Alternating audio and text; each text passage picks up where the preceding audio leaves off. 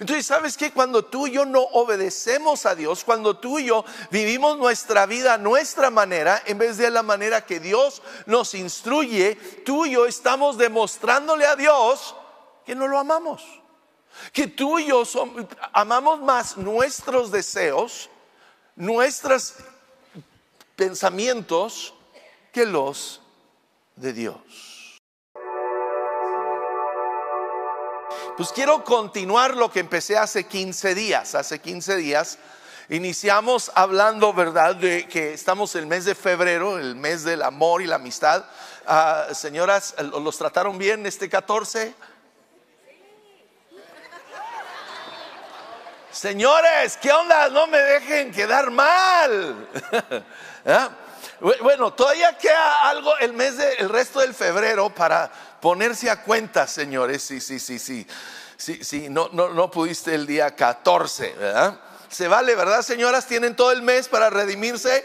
¿Sí? Ok, denle todo el mes para redimirse al Señor, ¿verdad? Pero estamos hablando de cómo expresamos el amor humanamente, pero también cómo expresamos nuestro amor a Dios. Y me hizo pensar en este libro, ¿verdad?, que habla de los 5 lenguajes del amor, que habla de la importancia de las palabras, el tiempo, el toque, el servicio y los regalos. Y así como a algunas personas les gustan los 5 lenguajes, ¿verdad?, también a Dios le gusta que tú y yo expresemos nuestro amor en todas formas. ¿Qué nos dice Jesús mismo? En Marcos 12:30 dice: ama al Señor tu Dios. ¿Con qué? Con todo tu corazón, con toda tu alma, con toda tu mente, con todas tus fuerzas.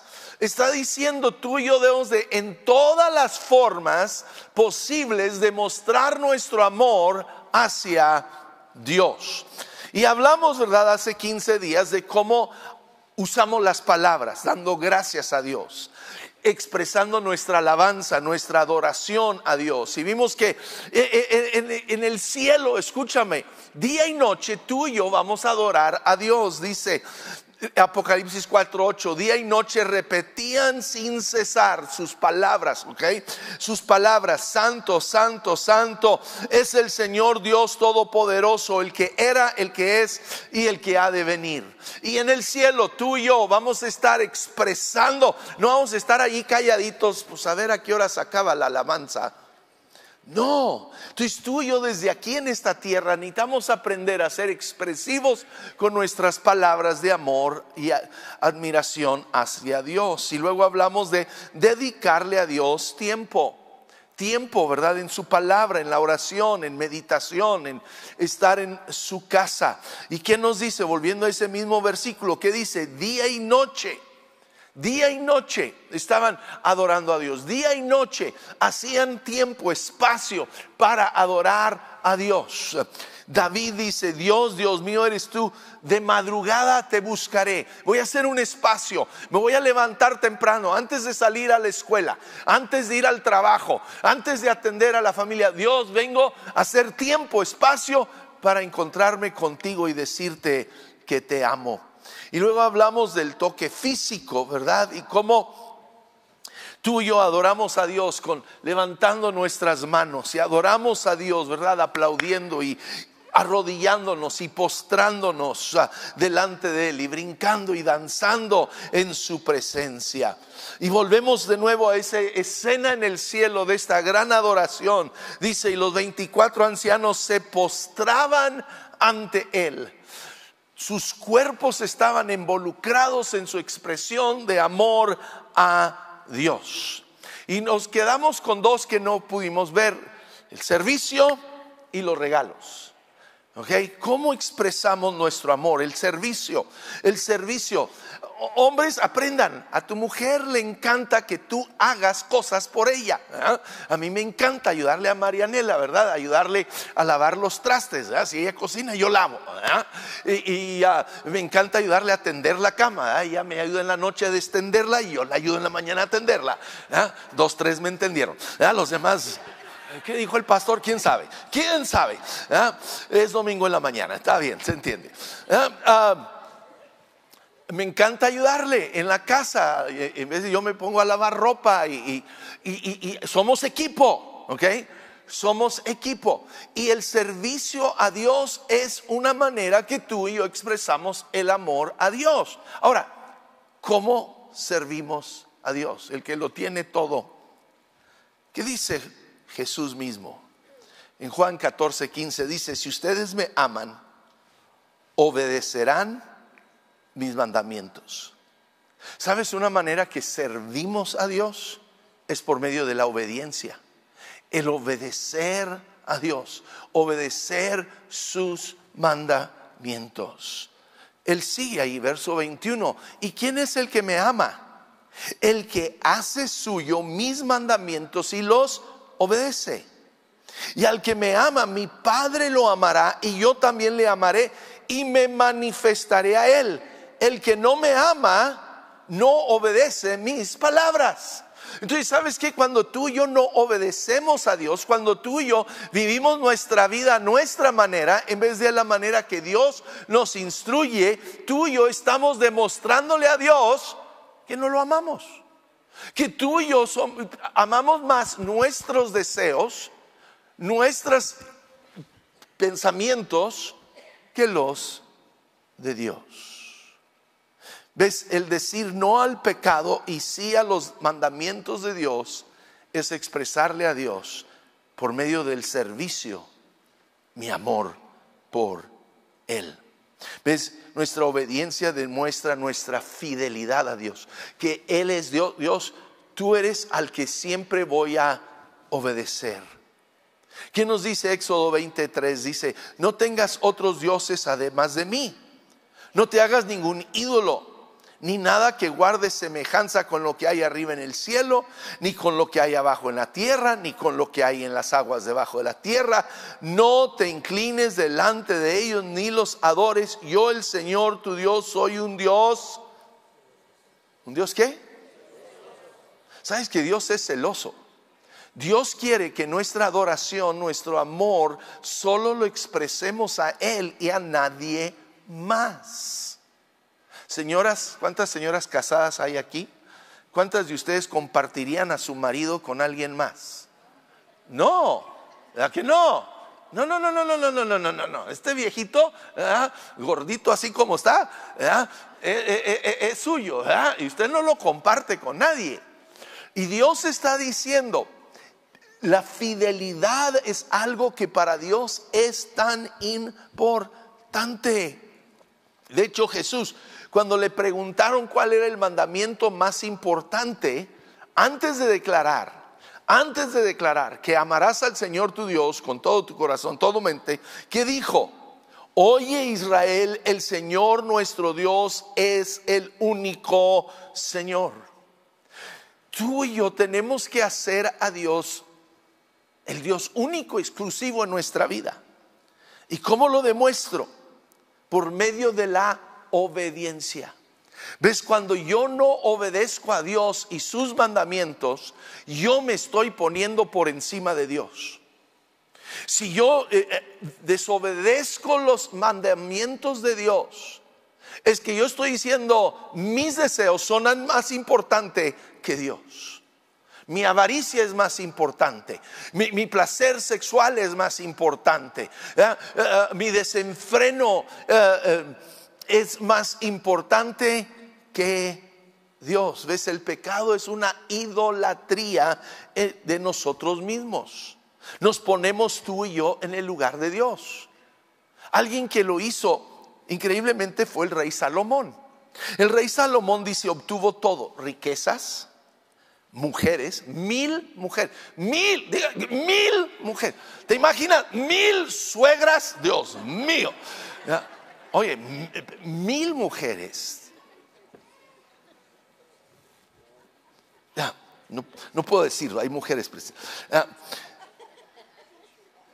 Tuvo todo el poder, toda la fama, todo lo que un ser humano pudiera pensar que va a traer satisfacción a su vida. ¿Y saben lo que escribió? Vanidad de vanidades, todo es vanidad. ¿Ves? Porque cuando tú y yo ponemos cualquier cosa, cualquier persona en el lugar de Dios en nuestra vida, vamos a terminar defraudados. Nos van a defraudar. Cuando tú y yo, ¿verdad?, ponemos las riquezas en el lugar de Dios, nos defraudan. Cuando ponemos el placer sexual en el lugar de Dios, nos defrauda.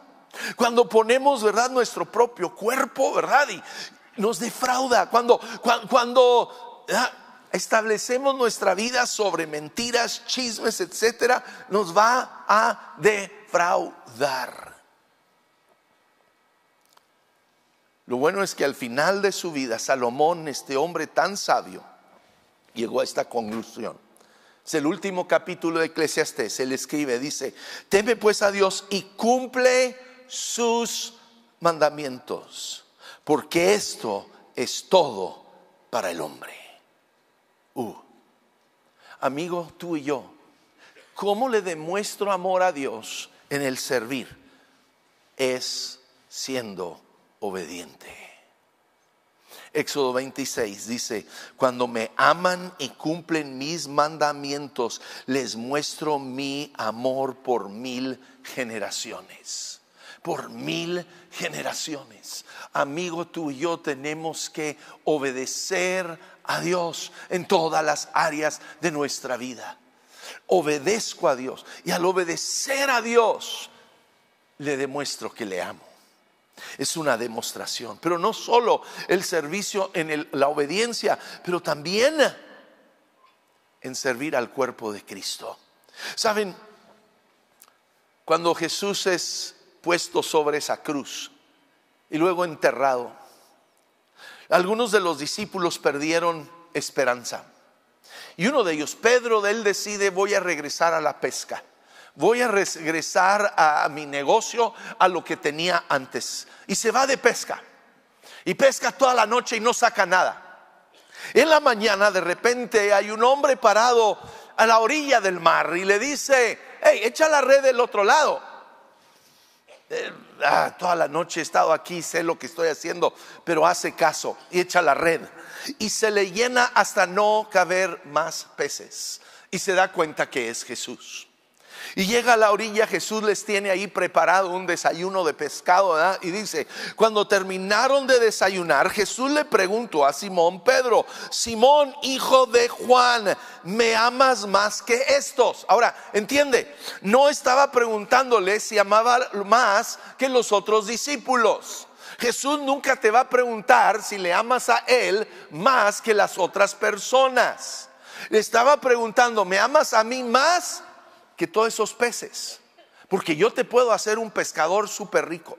Yo te puedo dar todos los peces que quieres en el mundo, pero quiero saber si me amas más que a esos peces. Amigo, ¿qué amas más hoy? ¿A Dios? ¿O tu negocio? ¿Tu dinero? ¿Tu fama? ¿Tus aplausos? ¿Qué amas más? ¿Qué amas más? ¿Qué amas más? Y Simón dijo: sí, Señor, tú sabes que te quiero. Contestó Pedro: apacienta mis corderos, le dijo Jesús. Volvió a preguntarle: Simón, hijo de Juan, ¿me amas? Sí, Señor, tú sabes que te quiero, cuida de mis ovejas. Por tercera vez Jesús le preguntó: Simón, hijo de Juan, ¿me quieres? A Pedro le dolió que por tercera vez Jesús le hubiera preguntado: ¿me quieres? Así que le dijo: sí, tú lo sabes todo, tú sabes que te quiero. Apacienta mis ovejas, le dijo Jesús. 3 veces: ¿me amas? Apacienta mis ovejas. Amigo, ¿cómo demostramos tú y yo amor a Dios? No solo a través de la obediencia, pero el servir el uno al otro. El servir el uno al otro. El que tú y yo nos involucremos en el cuerpo de Cristo. ¿Sabes que Dios quiere que cada uno de nosotros estemos sirviendo en el cuerpo de Cristo? Los domingos no es nomás para venir, sentarme, escuchar y irme a mi casa y decir ya cumplí. Dios quiere que te involucres. Dios quiere que empieces a servir, tal vez con niños, tal vez en la cafetería, tal vez en bienvenida, tal vez en el estacionamiento. Pero que tú y yo, cada uno, tal vez abriendo tu casa para tener un grupo en casa, tal vez siendo líder de un grupo de hombres o de adolescentes. Pero Dios quiere que tú y yo le demostremos a Dios con actos, con nuestro servicio, con nuestro tiempo, decir: Dios, aquí estoy, mi talento, mi habilidad, talento es para ti. Y le demuestro a Dios ese amor. Y luego llegamos a regalos. He descubierto que a Marianela le encantan los regalos. ¿Ok? Le encantan. Y no tienen que ser caros. Hombres, aprendan. Hey, no tiene que ser algo caro. Cada vez que salgo de viaje, regreso, en vez es una taza, o tal vez es un perfume, o es algo pequeño, pero el regalo significa algo, ¿sí? Y el Dios que es dueño de todo el universo, el Dios que es dueño de todo el oro y la plata, ¿sabes qué? Le encanta que sus hijos le demos regalos. ¿Ves? Uno puede dar sin amar, pero uno no puede amar sin dar. Si uno ama, uno da. Uno da. Es un resultado natural del amor. Tú quieres dar. Buscas lo que sea, pero quieres dar. ¿Qué nos dice? De tal manera amó Dios al mundo que ¿qué? Dio. Es un resultado natural del amor. En Marcos capítulo 14, el verso 3, encontramos una historia que le sucedió a Jesús. Dice: en Betania, mientras estaba él, Jesús, sentado a la mesa con Simón, llamado el leproso. Este hombre, vemos en otras escrituras, era fariseo. Aparentemente Jesús lo había sanado de la lepra. Entonces él lo invita a Jesús a su casa a una comida. Dice: y llegó una mujer con un frasco de alabastro lleno de un perfume muy costoso, hecho de nardo puro. Rompió el frasco, derramó el perfume sobre la cabeza de Jesús. Y algunos de los presentes comentaban indignados: ¿para qué este desperdicio de perfume? Podía haberse vendido por muchísimo dinero para dárselo a los pobres. Y la reprendían con severidad. Déjenla en paz, dijo Jesús, porque la molestan. Ella ha hecho una obra hermosa conmigo. ¿Ves? A Dios, a Jesús le agradó lo que esta mujer hizo. Dice: a los pobres siempre los tendrán con ustedes y podrán ayudarlos cuando quieran, pero a mí no me van a tener siempre. Ella hizo lo que pudo, ungió mi cuerpo de antemano, preparándome para la sepultura. Les aseguro, fíjense, que en cualquier parte del mundo donde se predique el evangelio, se contará también en memoria de esta mujer lo que ella hizo. Hasta el día de hoy tú y yo estamos leyendo esta historia porque Dios quiere que tú y yo la leamos y recordemos que a Dios le bendijo el regalo que esta mujer hizo por Jesús. ¿Sabes que Dios se acuerda, tiene memoria de lo que tú y yo le damos a Él? ¿Sabes que Dios escogió a un centurión romano llamado Cornelio para abrir el evangelio al pueblo gentil? Hasta ese momento solo había sido para los judíos. Jesús se había concentrado su ministerio en Israel, a los judíos. Y viene el día de Pentecostés y todo ha sido para los judíos. Pero de repente Dios escoge un centurión romano llamado Cornelio para extender el reino. ¿Y por qué lo escoge a él? ¿Qué nos dice Hechos 10:14?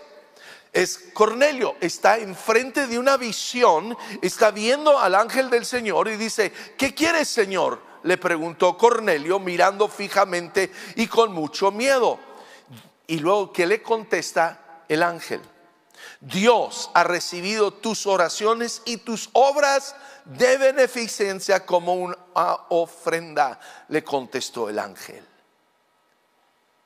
Luego él se lo está explicando a Pedro, verso 31, y me dijo: Cornelio, Dios ha oído tu oración y se ha acordado de tus obras de beneficencia.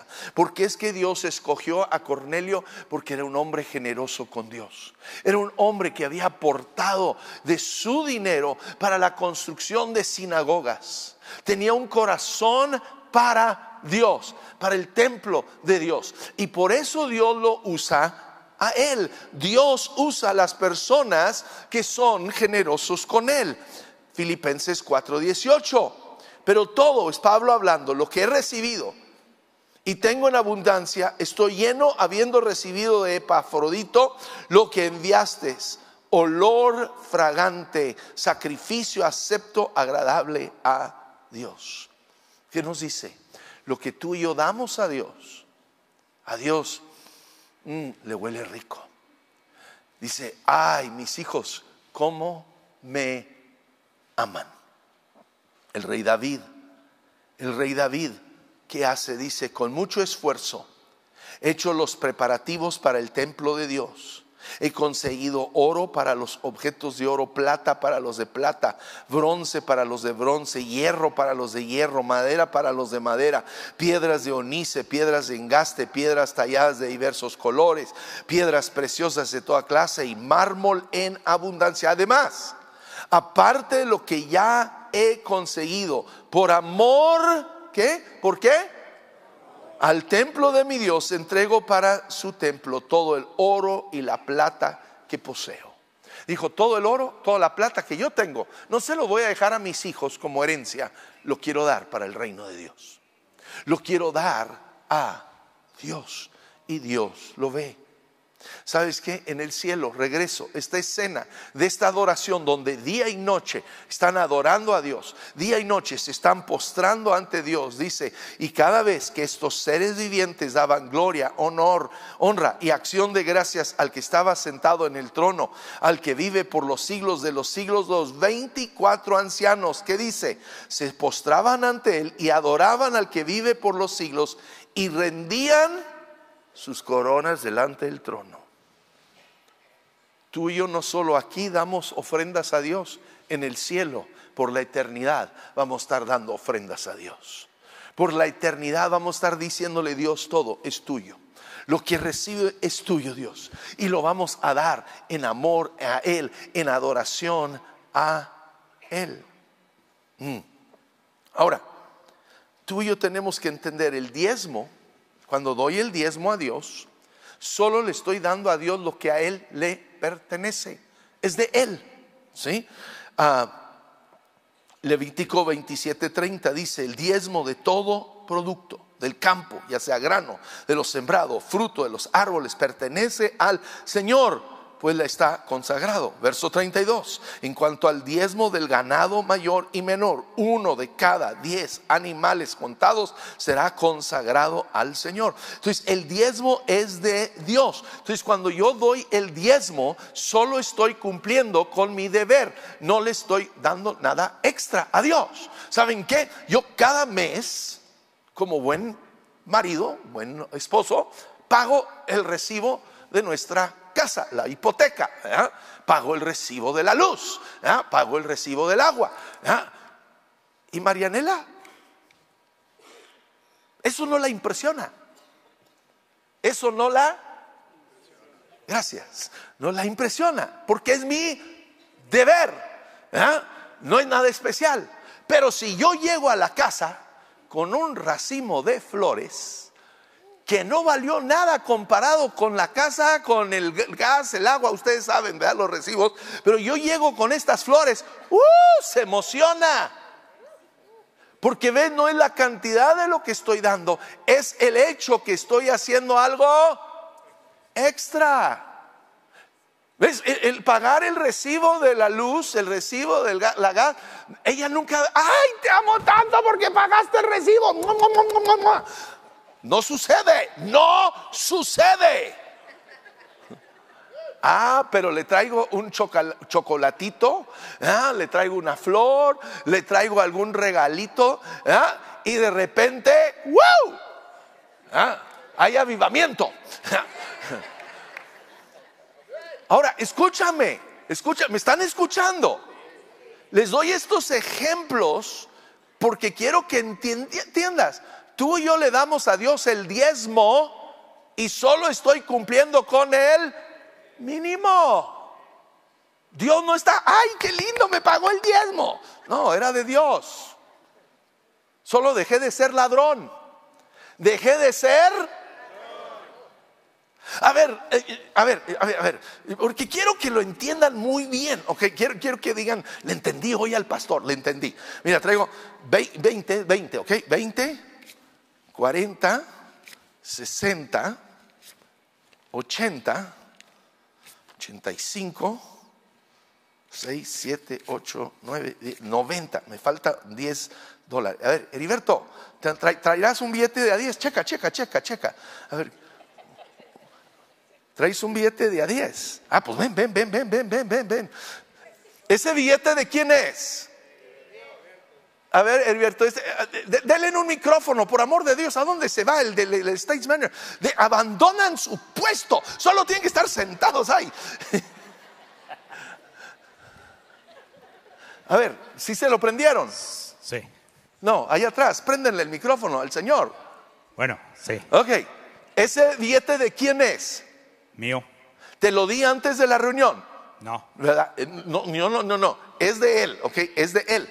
Ok, me lo puedes prestar pero no te vaya. Ok, entonces ya tengo aquí $100. ¿Estamos de acuerdo que tengo $100?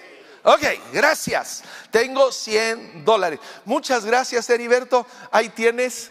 Ya, gracias. ¿Estamos a mano? No.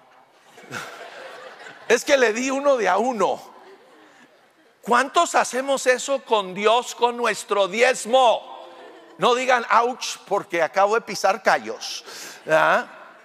Tú y yo venimos con nuestra limosna y pensamos, ándale Dios, y luego queremos que Dios esté agradecido y que Dios nos bendiga cuando Él me dio y yo le di ese. Y no me dio las gracias. Ni siquiera me dio las gracias. Bueno, está bien, dámelo pues. ¿Cómo eres? Toma. El día 5. ¿Está bien? ¿Estamos a mano? Falta todavía. Ok, está bien, entiendo. Este era tuyo. Ok, ahí está. ¿Estamos a mano? Sí. Y no me dio las gracias. Ni siquiera me dio las gracias. ¿Pero por qué?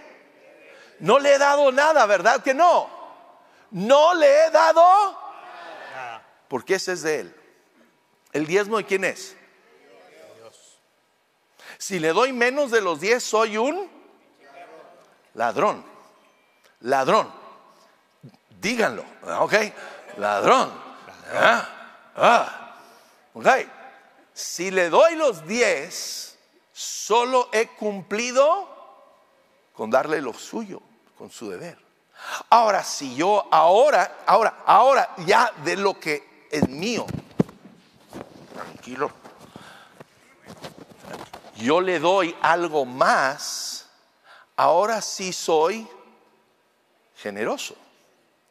Ahora sí estoy demostrándole mi amor. ¿Ok? Y depende de cada quien. ¿Qué es lo que doy? Lo demás depende. En una ocasión, una mujer viuda vino